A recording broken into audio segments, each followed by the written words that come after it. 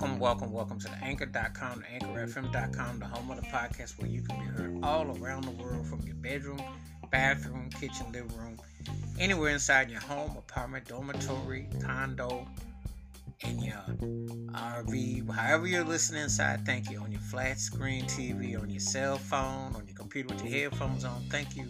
Always appreciate you. If you're going to be outside in the snow, the rain, the sun, the beach, if you're enjoying it, curbside service, drive-through in the parking lot with a mask on, at the bus stop, on the bike ride, playing ball, however you're out and about this evening you're listening, thank you always for much continued support in 2022. Glad to have you. Thank you. This episode, talk about an artist where I definitely dug this song and I definitely liked the vibe. It had a strong Michael Jackson tone and feel about it. That always gets my attention, and so many artists have been compared to Michael Jackson. There will never be another one. However, it's always cool that you see a young artist emerge that, got some, like a tribute, and you can feel the groove and you can feel the direction of it.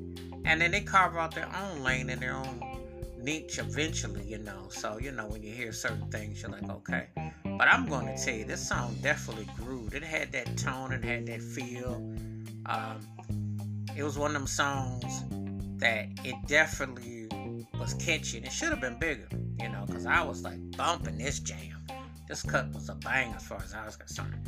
The artist's name is Chris Brown, and the name of the song is Fine China. And I'm going to tell you something, this song got much bump on my play. I'm going to tell you something, I really liked it, And now, he got a handful of songs I'm alright with, but this one here, when you got some groove in you, like you got something that I can definitely want to, move my legs to and say, yeah, that's on some, that's slamming. I had to give it up to him, and I thought this was a cut, And I just don't understand, people today, most of the songs that blow up, there's not a lot of what you call dance music that really hits too very often. Very few artists get to really showcase that groove that has it linger. But this was like one of them songs, it was a banger.